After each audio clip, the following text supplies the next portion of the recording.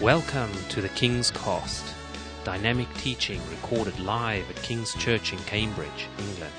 We hope you are blessed and challenged by listening to the ministry today. And now, here's the broadcast.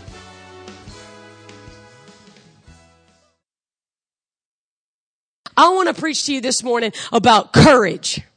I want to talk to you about having a fearless heart. Because, with what you're doing, King's Church, you need to adopt some courage. I don't know any other church, really, that is out in the streets ministering in an evangelistic way to the degree that this house is. But for what you're doing, you're going to need some courage. Okay, I don't know if you've noticed it or not, UK, but it's the last of the last days, and one of the most politically incorrect things you could possibly do would be to go on the streets and tell somebody that Jesus is the only way to God. And you're doing it every week. And then the Holy Ghost is backing you up with signs and wonders. You need some courage. I want to talk to you this morning about a story in the Word of God that we have all heard like a million times, but could we just pretend that we've never heard it before? For just a minute. I want to talk to you about this crazy battle that happened. We've got on one hill, we had the armies of Israel. All decked out in their armor, right? They've got all the right armor. They've got a battle cry. They know how to line up. They know how to get ready for this fight. They've got sword spears. They're ready to go. And there's a valley in between them. And on the other mountain, on the other hill, there is the army of the Philistines. The problem was everybody thought it was a normal battle. Everybody thought this was going to be business as usual. Everybody thought we were going to fight this fight the same way every other battle had been fought. But when the battle lines were drawn, something happened that nobody expected. His name was Goliath. I'm just waiting to see if y'all are awake. Nobody expected Goliath to come out, y'all.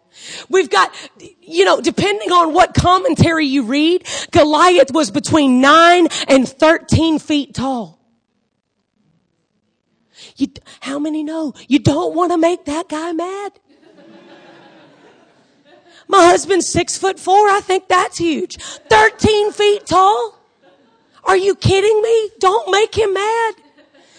And the Bible says that Goliath had an armor bearer out in front of him to hold his shield. Why is that important? That means that this 13-foot tall psychopath has 2 hands free with which to kill you. Not a good day. This is not going to be your normal fight. And the armies of Israel, who had all their right armor, who had all the right battle cries, who had all the right weapons and lined up real pretty in their Sunday best, ready to go, had no answer for this unexpected enemy. Would you turn in your Bibles with me to 1 Samuel chapter 17? We're going to skip around just a little bit, and I've got a lot of Bible this morning, so I hope you like the Bible. If you don't, this is going to be a really weird church service for you. As usual, y'all, please don't worry. Whatever I mess up, Pastor Phil will fix it next Sunday.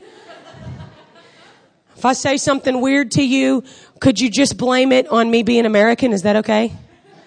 I can't get away with that in the States, but I can rock that here.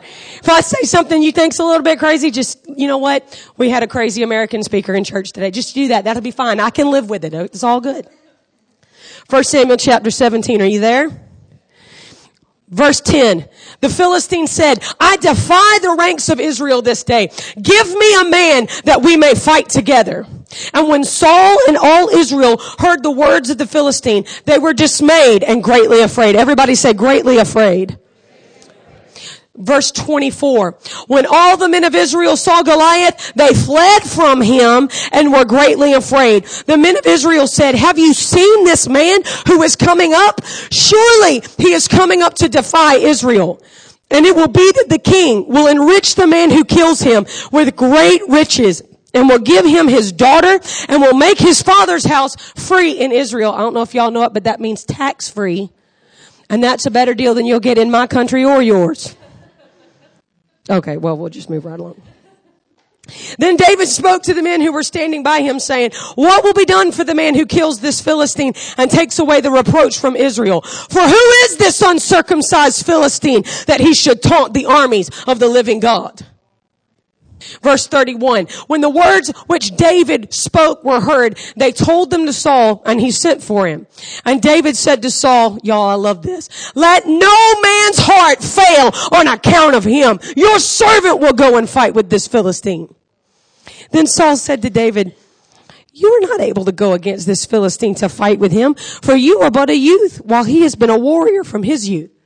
But David said to Saul, your servant was tending his father's sheep. And when a lion or bear came and took a lamb from the flock, I went out after him and attacked him and rescued it from his mouth. And when he rose up against me, I seized him by his beard and struck him and killed him. Now y'all realize that the Bible's true. Y'all realize this is not a story that somebody made up to make you feel better and have some morals. This is about a teenager who just got over his bad case of acne, who punched out a lion and killed him. Just making sure. And David said, the Lord who delivered me from the paw of the lion and from the paw of the bear, he will deliver me from the hand of this Philistine. And Saul said to David, go and may the Lord be with you. Great churchy answer, isn't it? Then he clothed him with armor, his own armor, and David girded his sword over his armor and tried to walk, for he had not tested them.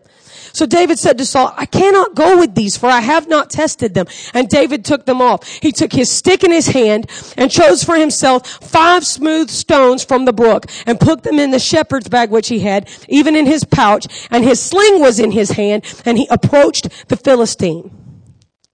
Then the Philistine came on and approached David with the shield bearer in front of him. And when Goliath looked down and saw David, he disdained him, for he was but a youth and ruddy with a handsome appearance. The Philistine cursed David by his gods. And he said to David, come to me, and I will give your flesh to the birds of the sky and the beasts of the field.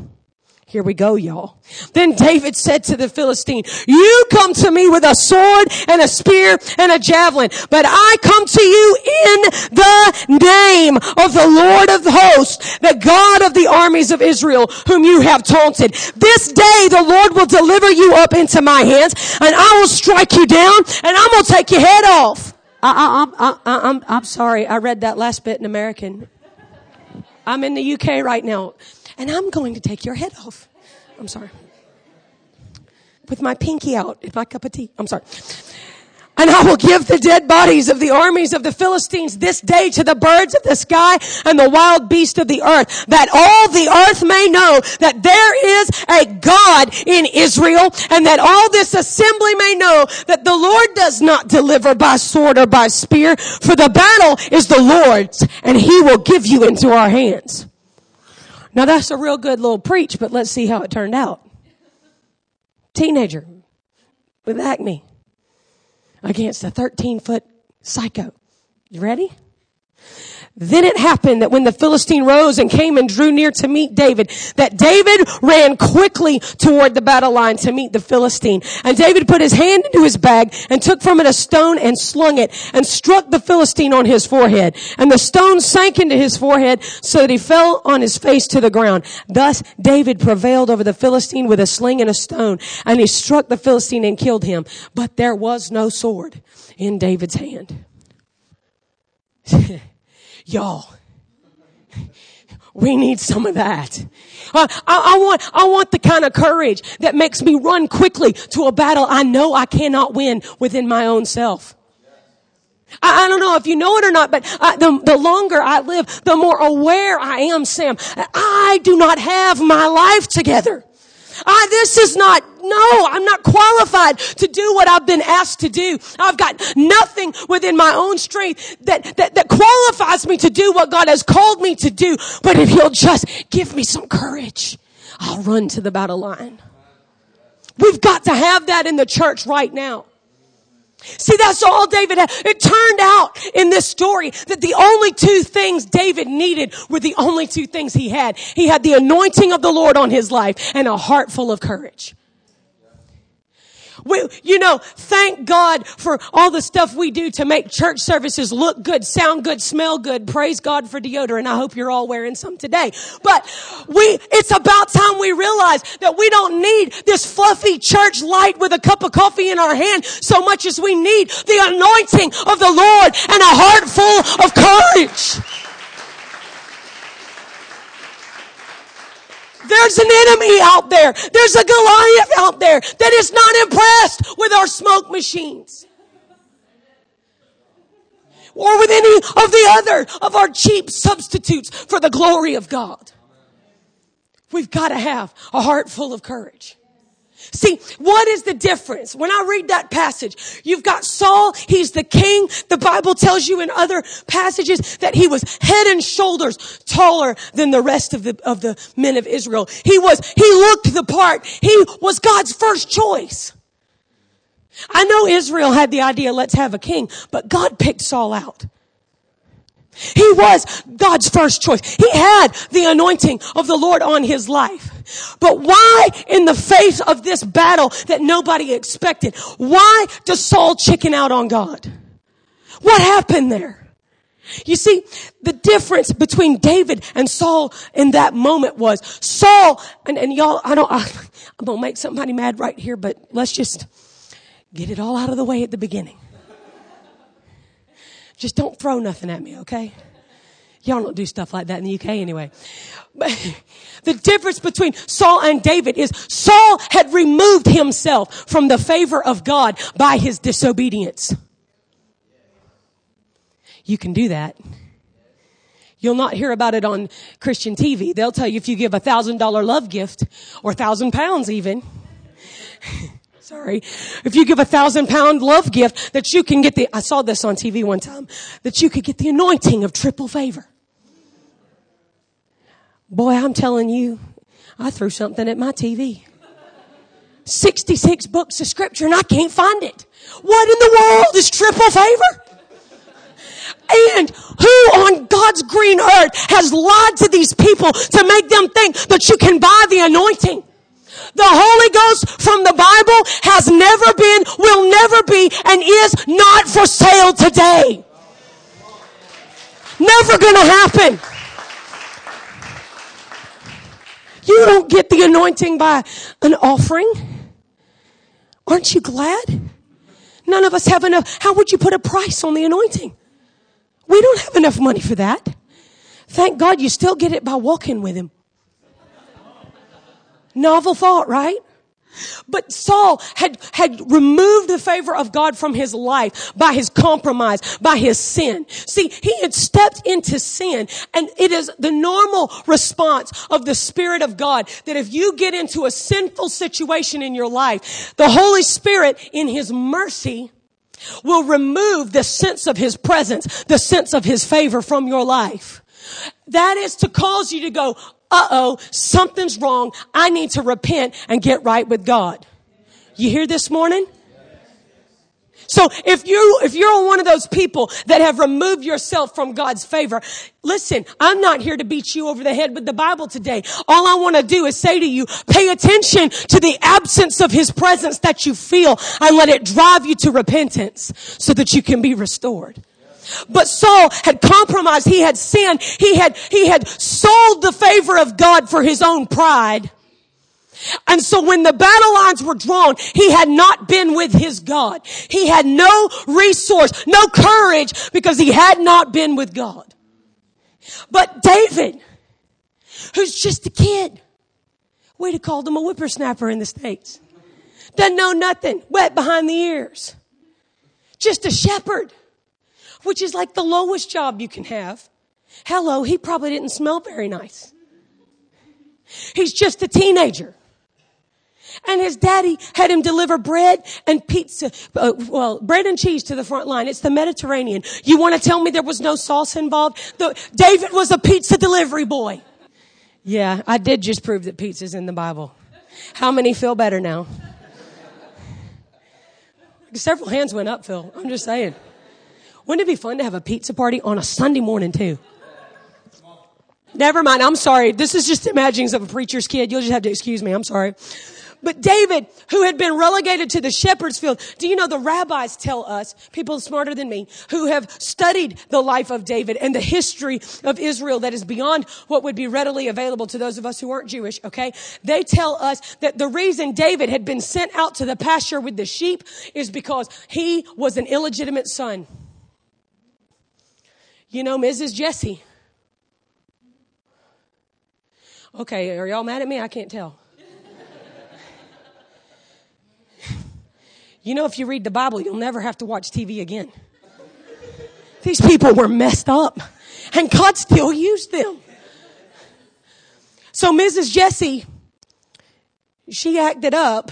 And David is an illegitimate son. He's not, y'all, he's so despised in his family that not only is he sent to the shepherd fields, but do you remember when Samuel decides it's time to go anoint a king, he knows by the word of the Lord, he's going to anoint one of Jesse's sons. And he tells Jesse, we're going to have a church service and we're going to anoint one of your boys to be the king. Jesse does not even invite David to the church service. How mean is that? Y'all, thank God we have to love everybody, but thank God we don't have to like everybody. There's a lot of y'all would be going to hell today if you had to like everybody. And I'd be the first one, man.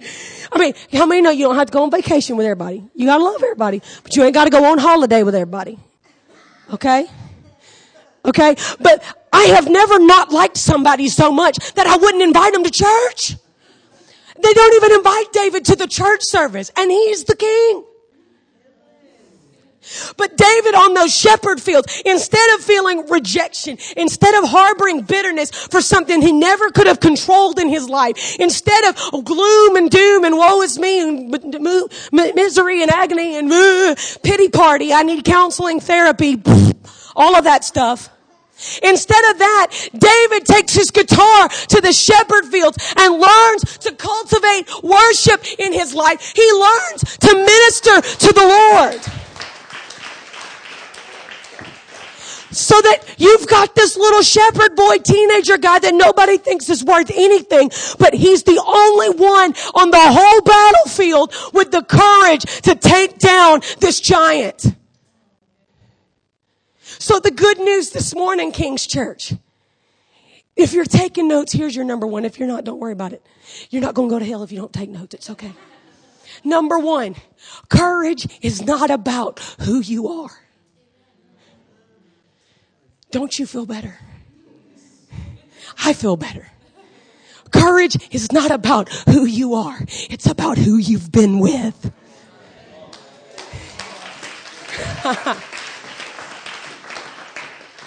David had been in the presence of the Lord to the extent that when he came up upon the enemy of God, when he heard the name of God being taunted, there was no way he was going to stand for it. And the Holy Ghost rose up within him, and there was a strength that came into his life that never could have come from his own resources. He didn't have any resources. You're going to take down a 13-foot giant with a rock? Really? But no, because he had been with God, because he had spent time ministering to the heart of God, there was nothing he couldn't do. Courage is not about who you are. It's about who you've been with. It's still all about his presence, y'all. You realize we don't invite the presence of God to come into church services just so that you can feel good or have some great mood music. It's about courage. Because when you walk out of these doors today, we don't know who you're going to meet. We don't know when Goliath's going to come walking down the streets of Cambridge. And you have to have been with your God.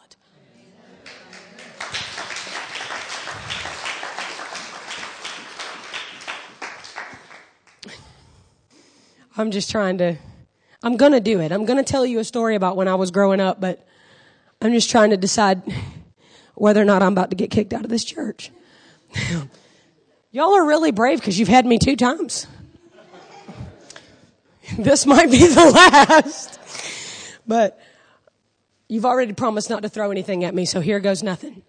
So I am a pastor's daughter. I grew up in Augusta, Georgia. The only reason you would know that city is if you like golf. We're the home of the Masters. So in our church, we got touched by God when I was about 12 years old and my brother was 8.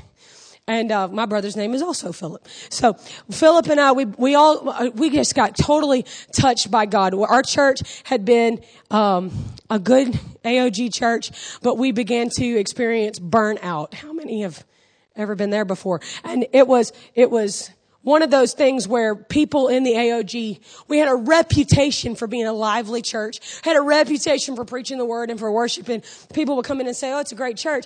But the truth of the matter was we were dying on the inside. And so we ran into Jesus at the Brownsville revival, and our normal died. We don't ever want to resurrect it. Some stuff need to stay dead. Y'all know what I'm talking about? So when we ran into Jesus, everything changed. And our church, lit on fire. The youth group, man, it was like Ninja Warrior. Whoa! They were on fire for God, smoke coming out of their ears. It was awesome. The problem is, I wish I had better news, but the youth group that had gotten touched, they began to drift away from God until they were totally backslidden. I got to lead worship to them every Wednesday night. Tough crowd. Not the Bay Revival, I'll tell you that. Me and my brother, to my knowledge, are the ones that are saved out of that group. But we couldn't be impressed with drugs and alcohol, and we sure couldn't be impressed with the sexual promiscuity these guys were messing around with. We lost our normal. We ran into Jesus. Where do you go back to from that? So we're living right, but we're in a situation where we were not very cool because of that. And it was one of those things. But in our youth group, we liked to play table football. To this day, I'm a little embarrassed at how good I am. My husband refuses to play with me anymore. He bought me a foosball table. And I told him, good husbands buy their wives flowers from time to time, but a great husband buys his wife a table football table. See? But he won't play with me anymore, so it's no good to me. He invites people over to play me, to beat me. I'm like, you're supposed to be on my side. Hello, that's marriage. But anyway, pray for us. No. But the youth group was totally, completely wrapped up in this. So we were playing one night before church, or just after church. My brother and I were taking on a couple of guys in the church. I don't know what you know about redneck culture in the United States, but there are good rednecks and there are bad rednecks. These were the bad kind. And so these guys, they were big fellas, about 18 years oldish. And they thought they knew everything. They're totally backslid away from God. The problem is my father had just preached a message on holiness. And so they were mad. Now, why they chose to mouth off in front of us, I'm still not sure. But they start fussing about what my dad had preached. Why does he got to make such a big deal out about this? Who wants to talk about holiness all the time? I'm like, well, it's kind of a big deal. Without holiness, no man will see God. You can't rip that stuff out of the Bible. It's still there. But they were fussing, they were mad. And before I could say anything, my brother, you got to understand, y'all, I know I'm crazy. It's not just an American thing. I tell you that because you're British and I think I can get away with it, but I know I'm crazy. Even the Americans think I'm nuts, okay? This confession time with Lydia. But as crazy as I am, my brother is so calm, cool, and collected. He was born with one hand in his pocket going, hey, how y'all doing? He's just chilled out kind of guy, right? Matter of fact, calm, cool, and collected. He looks up at those guys and he wasn't mean.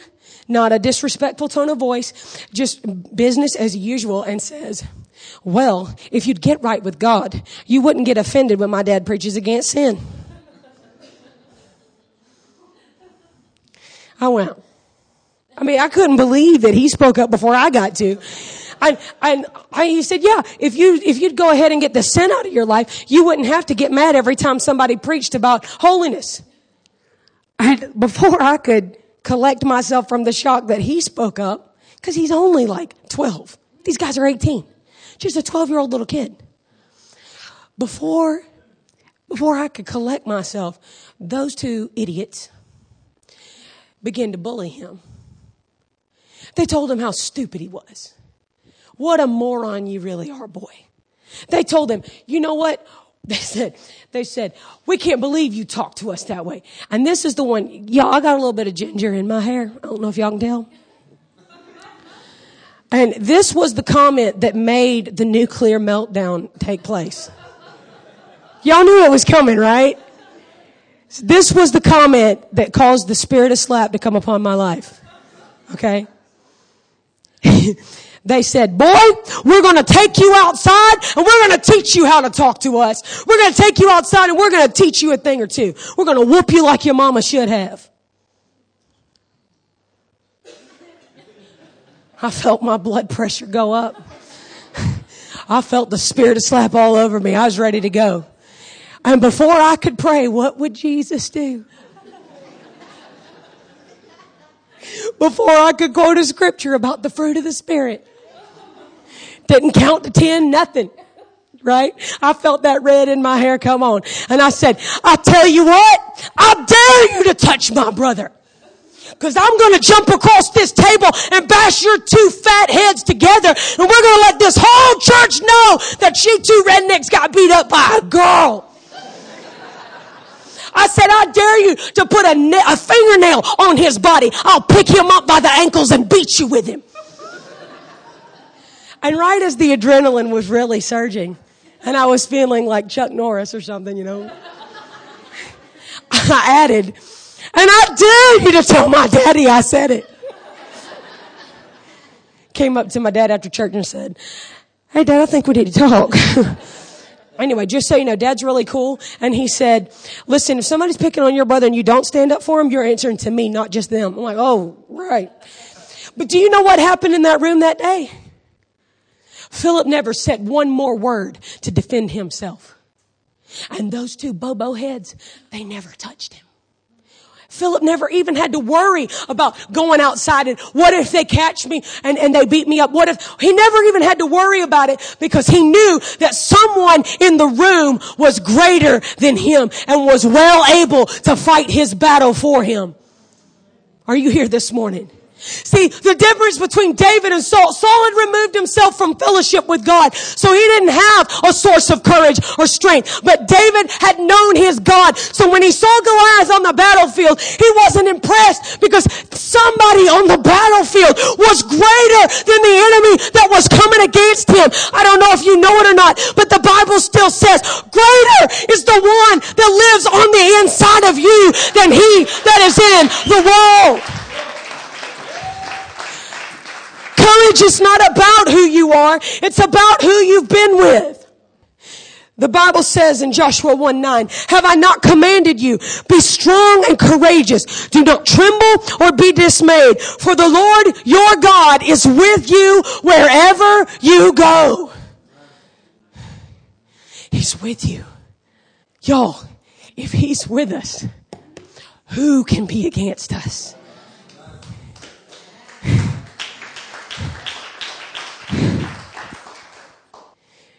I got to remind you this morning that the anchor of your courage, it's not even these meetings in this church, as wonderful as those are. But just like David, you've got to seek God in the private place. You've got to seek God in the secret place if you want him to demonstrate his power in your life in the public place. It's those who know their God that do exploits. If you want to see the demonstration of the Holy Ghost and power in your life, it's got to come from one-on-one time, you and Jesus. The strength of your courage is in that quiet time with him, where it's just the two of you. And then when you come into these corporate settings, this just becomes the overflow of what God did in the prayer closet.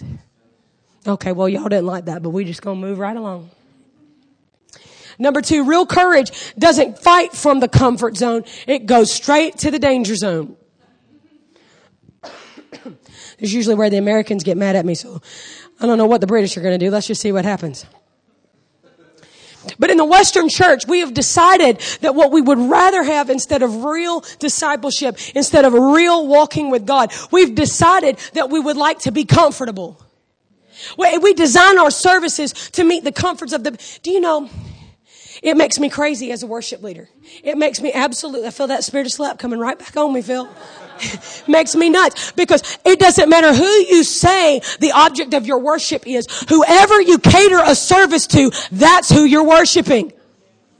That's why I could never get behind this seeker sensitive thing. It's all about making you comfortable because you feel better. But the problem with that is, y'all, that the Holy Ghost, He is, thank God He is a comforter, but He comforts your spirit. He never does anything to comfort your flesh. You know how I know that? Oh, I can feel folks getting mad right now. The way I know that is that Jesus said Not Paul, Peter, James, John, all those guys, thank God for them. But Jesus, the Son of God, said, if you're going to follow me, you will deny yourself. You will take up your cross and follow me to the execution. Your flesh cannot survive walking with God. The only destiny for your flesh is crucifixion. So the fight is never gonna, do you think David felt comfortable rushing a 13-foot giant? This has never been about your comfort. But because God is with us, we can run quickly to the battle line with a heart full of courage. Do y'all want some Bible for some of this? Ooh, I've got a couple of quotes. Y'all want to hear some quotes? These are fun. G.K. Chesterton said, courage is almost a contradiction in terms. It means a strong desire to live, taking the form of a readiness to die. William Shakespeare, I'm sure y'all know him. Hello. He said, cowards die many times before their deaths. The valiant never taste of death but once. Someone else said, everything you've ever wanted is on the other side of fear. Everything King's Church is destined to do in Cambridge and the surrounding areas, it's just on the other side of your fear. And Brené Brown said this, I love this. She said, you can choose courage or you can choose comfort, but you cannot have both. Can't be that way. See, if it had been about comfort that day, David could have worn somebody else's armor into the battle. But this was not about making anybody feel safe, protected, or comfortable. This was about fighting God's battle, God's way. 2 Corinthians 10 verse 4 says, for the weapons of our warfare are not carnal, but mighty through God to the pulling down of strongholds. Zechariah 4:6 says, then he said to me, this is the word of the Lord to Zerubbabel, saying, not by might, not by power, but by my spirit, says the Lord of hosts. Proverbs 18:1 says, the wicked flee when no one is pursuing, but the righteous are as bold as a lion. Where's that, y'all? Come on, where's that in the UK today? We've got to have that kind of courage. This is one of my favorites right now. The Bible says in 2 Timothy 1:7, for God has not given us a spirit of timidity, but of power and love and discipline. You might be more familiar with the King James. God's not given us a spirit of fear, but of power and love and a sound mind. Awesome scripture. But, okay, nobody from Georgia reads in Hebrew, but I've got an app for that. So I was playing with my app and I hit that word fear, timidity. Do you know, it came up in the Greek. Do you know what that word really means? Cowardice. God didn't call you to be a coward, but he has given you a spirit of power and love and a sound mind.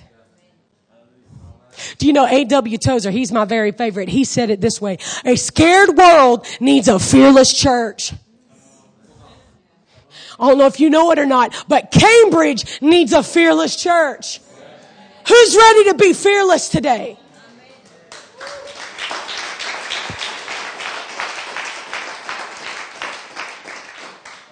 See, what I love about this. Am I preaching the everlasting gospel? Am I okay? Okay. I'm just checking. I'm nowhere near done. I just thought I'd ask to be nice. You're not getting off that easy today. But what I love about David was, what angered him about Goliath was that Goliath taunted the name of the Lord of hosts. Ooh. See now, you got to understand that God has so many different names. He's got names like Jehovah Jireh, the Lord is my provider. Jehovah Rapha, my healer. Thank God for all these names that reveal the nature of God. But you do not want to mess with the Lord of hosts. That's his battle name. These hosts, they are the armies of heaven. These are not those little naked butt Valentine's Day angels that we put on Valentine's cards. Am I in trouble for saying butt in church? I'm not getting lunch, am I? Uh-oh. No, these guys, the hosts of heaven, these guys, man, these are warriors. The Lord of hosts. And the Bible talks about David was angry because Goliath taunted the name of the Lord of hosts. See, how in the world, the Philistines, there's other chapters in the Word of God that talk about the Philistines knew of the mighty works of God, of how God brought Israel out of Egypt. They knew that He destroyed Egypt. They were the superpower of the day, and God literally made an example of them to the surrounding nations. The Philistines were well aware of the testimony of the might and the power of our God.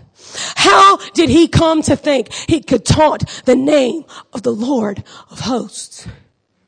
See, it's because he thought that the army on the battlefield, the army that he saw with his natural eyes, was the only one on the battlefield. I don't know if you know it or not, church, but we're surrounded by a great host. Papa and I the other day were watching some of the history of Israel in the 1967 war, and they didn't talk about the cool stuff. The cool stuff in that war was when the Egyptian soldiers would get out of their tanks, surrender to the Israelis for no conceivable reason. They should have been victorious, but they would surrender for no real reason, come up to Israel and say, who are the guys in the shiny white robes with swords raised? We surrendered because we're scared of them. Except nobody was standing there in the natural. We're surrounded by a great host. See, there came a day, Elisha the prophet gave a word from the Lord that really made a king mad. So the king decided to kill him. You sure you want to be prophetic? Just throwing that out there. You just think about it. Okay. So the king decided he was going to kill Elisha, and he sent the army for one man. This is called overkill. So Elisha is standing there, and I think he looked like Clint Eastwood. Just chilled out, go ahead and make my day. You know, he's not breaking a sweat.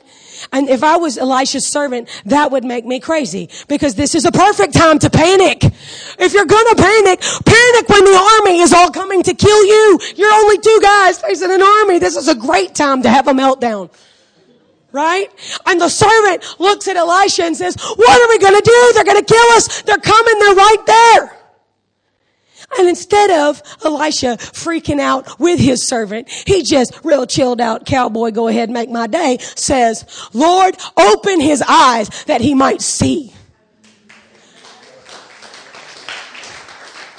And all of the sudden, it's like the lights came on in Georgia. All of the sudden, the servant's eyes are open. His spiritual eyes are open, and he realizes there's more than one army on this battlefield. Not only that, but look, it's the chariots and horsemen of Israel. We are surrounded by the armies of God. There's no way we're going to lose this fight.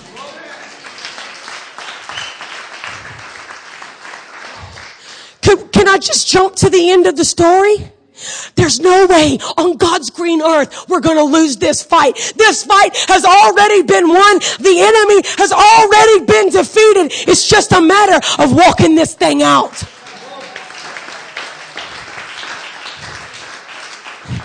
There's times we went to El Salvador this year. I'm told it's the most dangerous country in South America. I don't know if that's true or not, but it sounded pretty scary. Gang violence all the time. We were so aware of the presence of the Holy Spirit, so aware of the escort of the angels of God walking with us. We're not invincible because we're hot stuff. We ain't got nothing. I don't know how to say that in British. We got nothing. We don't have anything. But we've got some awesome bodyguards. You don't want to mess with them. I think mine rotate out once a month because they get stressed out. And I know my husband's saying amen over there, but my angels probably have a nervous breakdown several times a day. Number 3, I'm going to try to not preach too long. Number 3, courage does not require a natural explanation for a supernatural victory. You remember we just read the weapons of our warfare, they're not carnal. They're mighty through God to the pulling down of strongholds. You don't need everything in our minds is geared to figure it out, right? We want a supernatural victory, but we want one we can figure out. Well, for all of you analytical people in the room today, it ain't never gonna happen. Just go ahead and get over it. When God gives strategy, He doesn't give what we would call logical strategy. What am I talking about? Okay. Have you ever paid attention when you read the Bible with some of these stories that we've read a million times? Like, for instance, you've got Joshua commissioned to walk the people of God into the promised land, right? First step, let's take Jericho. All right. So Joshua has a prayer meeting, and he and God have this conversation. He says, God, how do you want to do this? And here's what I call the ridiculous word of the Lord. Right? Here's the plan of God. I'd like you to walk around the wall in silence. That's where I would have gotten in trouble. Right there. I'd have never made it. That's why God had me born now and not then. I'd have messed the whole thing up for the whole nation. Been a bad day. We want the whole nation to walk around the wall in silence. One lap. Joshua's like, okay, that's a little weird, but we can do that. I want you to do that for 6 days. Okay, cool. Okay, on the 7th day, I want you to continue to walk around in silence while the priests blow the trumpets. Da-da-da-da-da-da. Okay, that's not going to let the bad guys know where we are. Sounds like a great way to get shot to me, y'all. You know, I want you to walk around. The trumpets are going to, and when you come to the end of your 7th lap, I would like for everybody in the whole nation to go, ah! And this is a word from God. Y'all, if Phil comes in with something like that next week, y'all are going to take him to the loony bin. Straight jackets, whole 9 yards. But this was the word of the Lord. And because Joshua didn't need a natural explanation for a supernatural victory, because he just happened to have the courage to obey God, the walls came tumbling down. Do you remember Gideon? He's got 300 rednecks. Do y'all have Duck Dynasty over here? They had the beards and they're all wearing camo, right? 300 rednecks. This is my sermon. I'll preach it how I want to. Okay? He starts out with an army of 32,000. God tells him that's too big. Knock it down to 300 rednecks. Right? And he's facing an army that couldn't be numbered.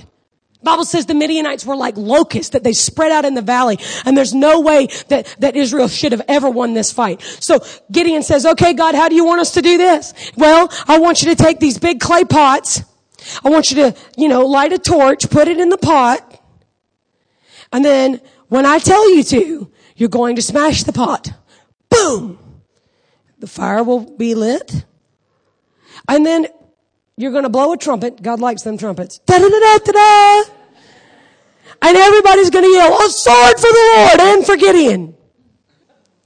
How weird is that? Like, what on earth? But do you know what happened? Gideon had the courage to obey God, didn't ask God for a natural explanation for whatever all of that meant in the supernatural. And what happened was the Midianites started turning their swords on each other until this battle was over. Y'all, whatever God is doing in Cambridge through King's Church, let me just be the one to tell you, you may not have all the logistics figured out. The logistics belong to the Lord. And as long as you're waiting to figure it out in your cute little peanut brain, you are never going to do anything for God. But if you will trust Him with His maybe ridiculous sounding instructions, and if you will obey and follow through on the word of the Lord, you will see a great victory in your life and in the life of this church.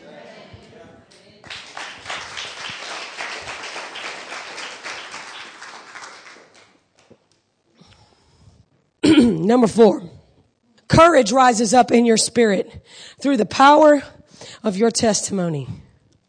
We're about to get to the good part. Do y'all like good fun in church? Maybe 2 of you? Okay. For the rest of you, I'm sorry you're miserable all the time. Anyway, courage rises up through the power of your testimony. I love that you took time to do some testimonies this morning. That's perfect. Because this is the truth. The Bible talks about testimony. In fact, Evangelist Nathan taught us that within the meaning of that word testimony is the meaning, do it again.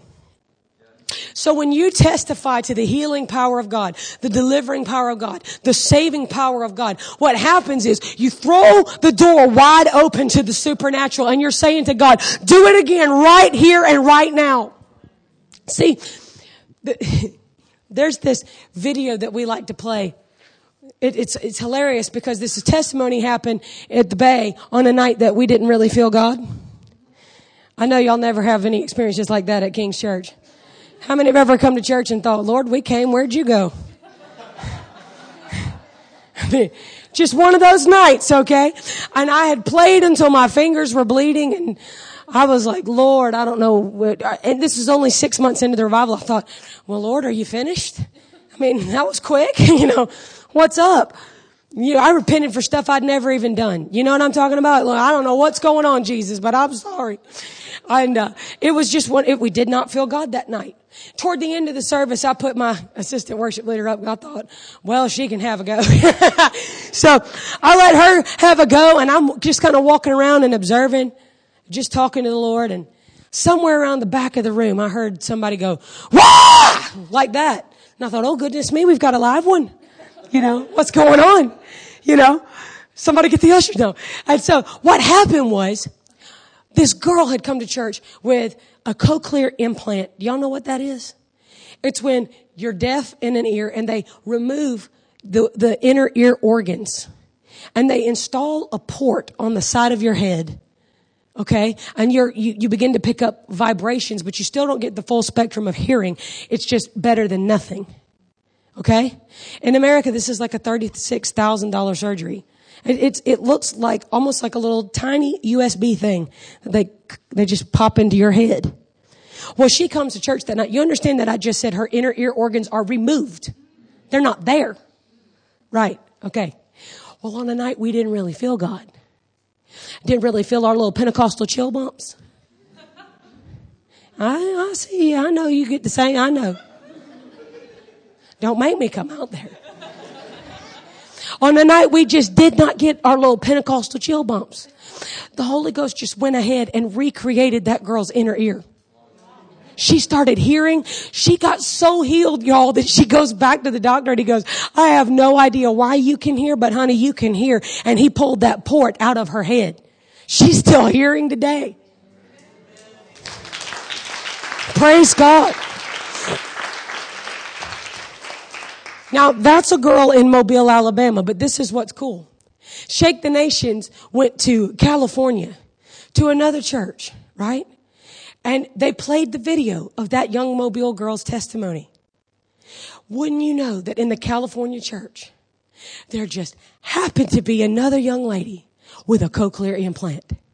And when she saw the testimony of the Mobile girl getting healed, she didn't wait for Nathan to throw a bucket of oil up on her head. She didn't wait to roll on the floor for 4 hours. She just went ahead and said, Jesus, if you did it for the girl in Mobile, you can do it in California. And Jesus healed her too. That's testimony. See, the reason I don't need you to convince me that Jesus is a healer is because I have been healed. I'm not supposed to be able to see out of my right eye this morning. I got shingles when I was 21 in my eye. I looked like somebody had beaten me. I looked like, y'all call it mince here, don't you? It's not ground beef. I'm sorry. I'm doing the multicultural thing this morning. I'm bilingual. I speak American and English. But I looked like mincemeat up from my scalp and up into it was horrifying pain night and day. It was a nightmare. My doctor said it was the worst case of shingles she had ever seen in 20 plus years of medicine. I was in such bad shape that my mother got to be mom all over again. You okay? Not a good day. And in the middle of that, I heard the devil come to me. He does try to pull some stunts from time to time. And he came in and he said, I'm about to take you out. I was so sick, I don't even know if it was day or night. He said, I'm about to take you out. And even that sick, I said, no, you're not. But I didn't have the strength to fight. I was that sick. But when you know, a friend of mine had a dream the night before this ever happened, before the attack ever happened. She had a dream the night before. She calls me, but my mom picks up the phone because I'm too sick. She says, Miss Rebecca, I wanted you to know that I had a dream last night that I saw the enemy walk into the room where Lydia was. Lydia was down, and the enemy said, I'm about to take her out. And I heard the Lord say, oh no, he's not. I have a work for her to do. I'm going to raise her up. There's a move of God in the last days that I have a work for her to do. He's not taking her out. She has a destiny on her life. Within about 4 years, the Bay Revival broke out. Just so you know, Jesus healed me of shingles within 1 year of that incident. I was totally healed, completely healthy. And they say every time I get my eyes examined, they always go, oh my goodness, I'm so sorry. What happened to you? I said, what are you talking about? They say, the scar tissue stopped just short of your cornea. It's like the attack came. I've got the battle scar to prove it. But God said, thus far, no further.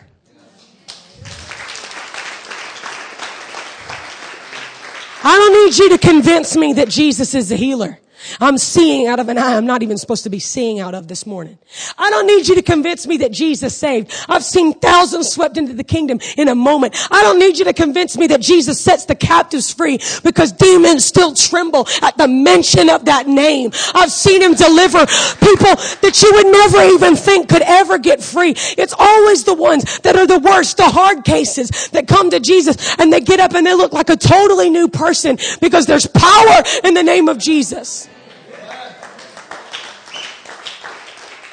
What am I doing? I'm testifying because I want him to do it again in Cambridge. The Bible says, and they overcame him because of the blood of the Lamb and because of the word of their testimony. Y'all, I thank God for the power in the blood of Jesus. We talk about it, sing about it, preach about it. I mean, we will go for it with you about the blood. But when you combine the power of the blood with the power of your testimony, there's not a devil in hell that can come against your life. When David was faced with Goliath, the reason he was not impressed, see, we are so impressed with the devil. We're so intimidated because we haven't been with Jesus. But the reason that David was not intimidated by Goliath, the reason he was not impressed with Goliath, was because David had already had an experience with God that Goliath couldn't talk him out of. It's about time we remembered what God has done in our lives. You know, some of you this morning are dealing with depression, and you can get free of that. You don't even have to take a pill. Thank God for doctors, but you don't even have to take a pill. If you would just take the time to remember the good things that God has done in your life, the power of your testimony will set you free. You don't need to let your perspective about your life come from your test. Let it come from your testimony. Number 5, don't constantly look to an outside source for your courage. You got to learn to encourage yourself in the Lord. I wish all the great mood music that has come through the church could do it for you. And I wish that laying hands on people would do it. But there comes a point when you've got to encourage your own self in the Lord.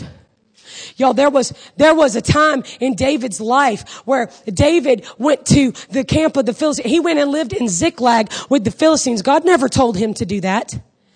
And because he was in a place God never assigned him to, the enemy attacked, burned down the city, kidnapped his wives, his kids, all the spoils that David had collected, all of his stuff, stole from him, robbed him blind.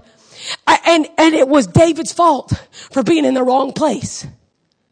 But even then, when David went to God and repented, the Bible says David encouraged himself in the Lord. And from that place, God told him, go and you're going to recover all. And that's what put David on the throne. Y'all remember that? But let's go back a little while. Let's go back to that shepherd's field. You remember I told you, when you've got this fight with Goliath, you've got the Israelites on one hill, you've got the Philistines on the other, and there's a valley in between it. See, I've done a little research. The rabbis say that when David got ready to fight, how many know from that scripture, nobody was really encouraging David. Nobody had anything good to say. Everybody told him he was a moron. Everybody told him he was going to come back dead. It was not going to be a good day. Everybody told him this is over. You're nuts. You're not able to fight this guy. But David encouraged himself in the Lord. You know how I know? The rabbis say that Saul and the armies of Israel were so confident that David was going to die. I mean, really great faith people, right? So convinced that he was never going to make it. But he was so determined to fight this battle that they thought, well, if he's going to go, we'll send a scribe beside him so they can write down his last words. How encouraging is that? You're the only one brave enough to fight the battle of the Lord. And they send somebody to write down the last thing you say because they're so convinced you about to bite the dust. So David, could you just go with me to that battlefield for a moment? It's okay to use your imagination in church. He's getting ready to run toward this giant, gets the stone out, puts it in the sling. I want you to hear the sound of the sling in the air. Whew. Whew. And do you know what the scribe wrote down as David ran to the battle line? We think this is a funeral scripture. You know what that scribe wrote down? He wrote, "The Lord is my shepherd. I shall not want." This is a war cry. This is not some funeral psalm. This is a battle cry. David runs toward Goliath screaming, "The Lord is my shepherd. I shall not want. He makes me lie down in green pastures. He restores my soul." Remember, an army on each hill. The fight is in the valley. And David said, "Even though I walk through the valley of the shadow of death, I will not fear this enemy. For you are with me. Your rod and your staff, they comfort me." And in the middle of this battlefield, you prepare a table in the presence of mine enemies. You anoint my head with oil. My cup, oh, come on, we got to have the anointing for the fight. My cup overflows. This is the one, man. This is one that makes me want to jump out of my skin. He said, not only am I going to win this fight because of the one who is in me, not only is this going to be a great victory that nobody expected, but surely, goodness and mercy are chasing me through this valley of death, and they're going to follow me all the days of my life. And you better watch me, because I'm going to dwell in the house of the Lord all the days of my life.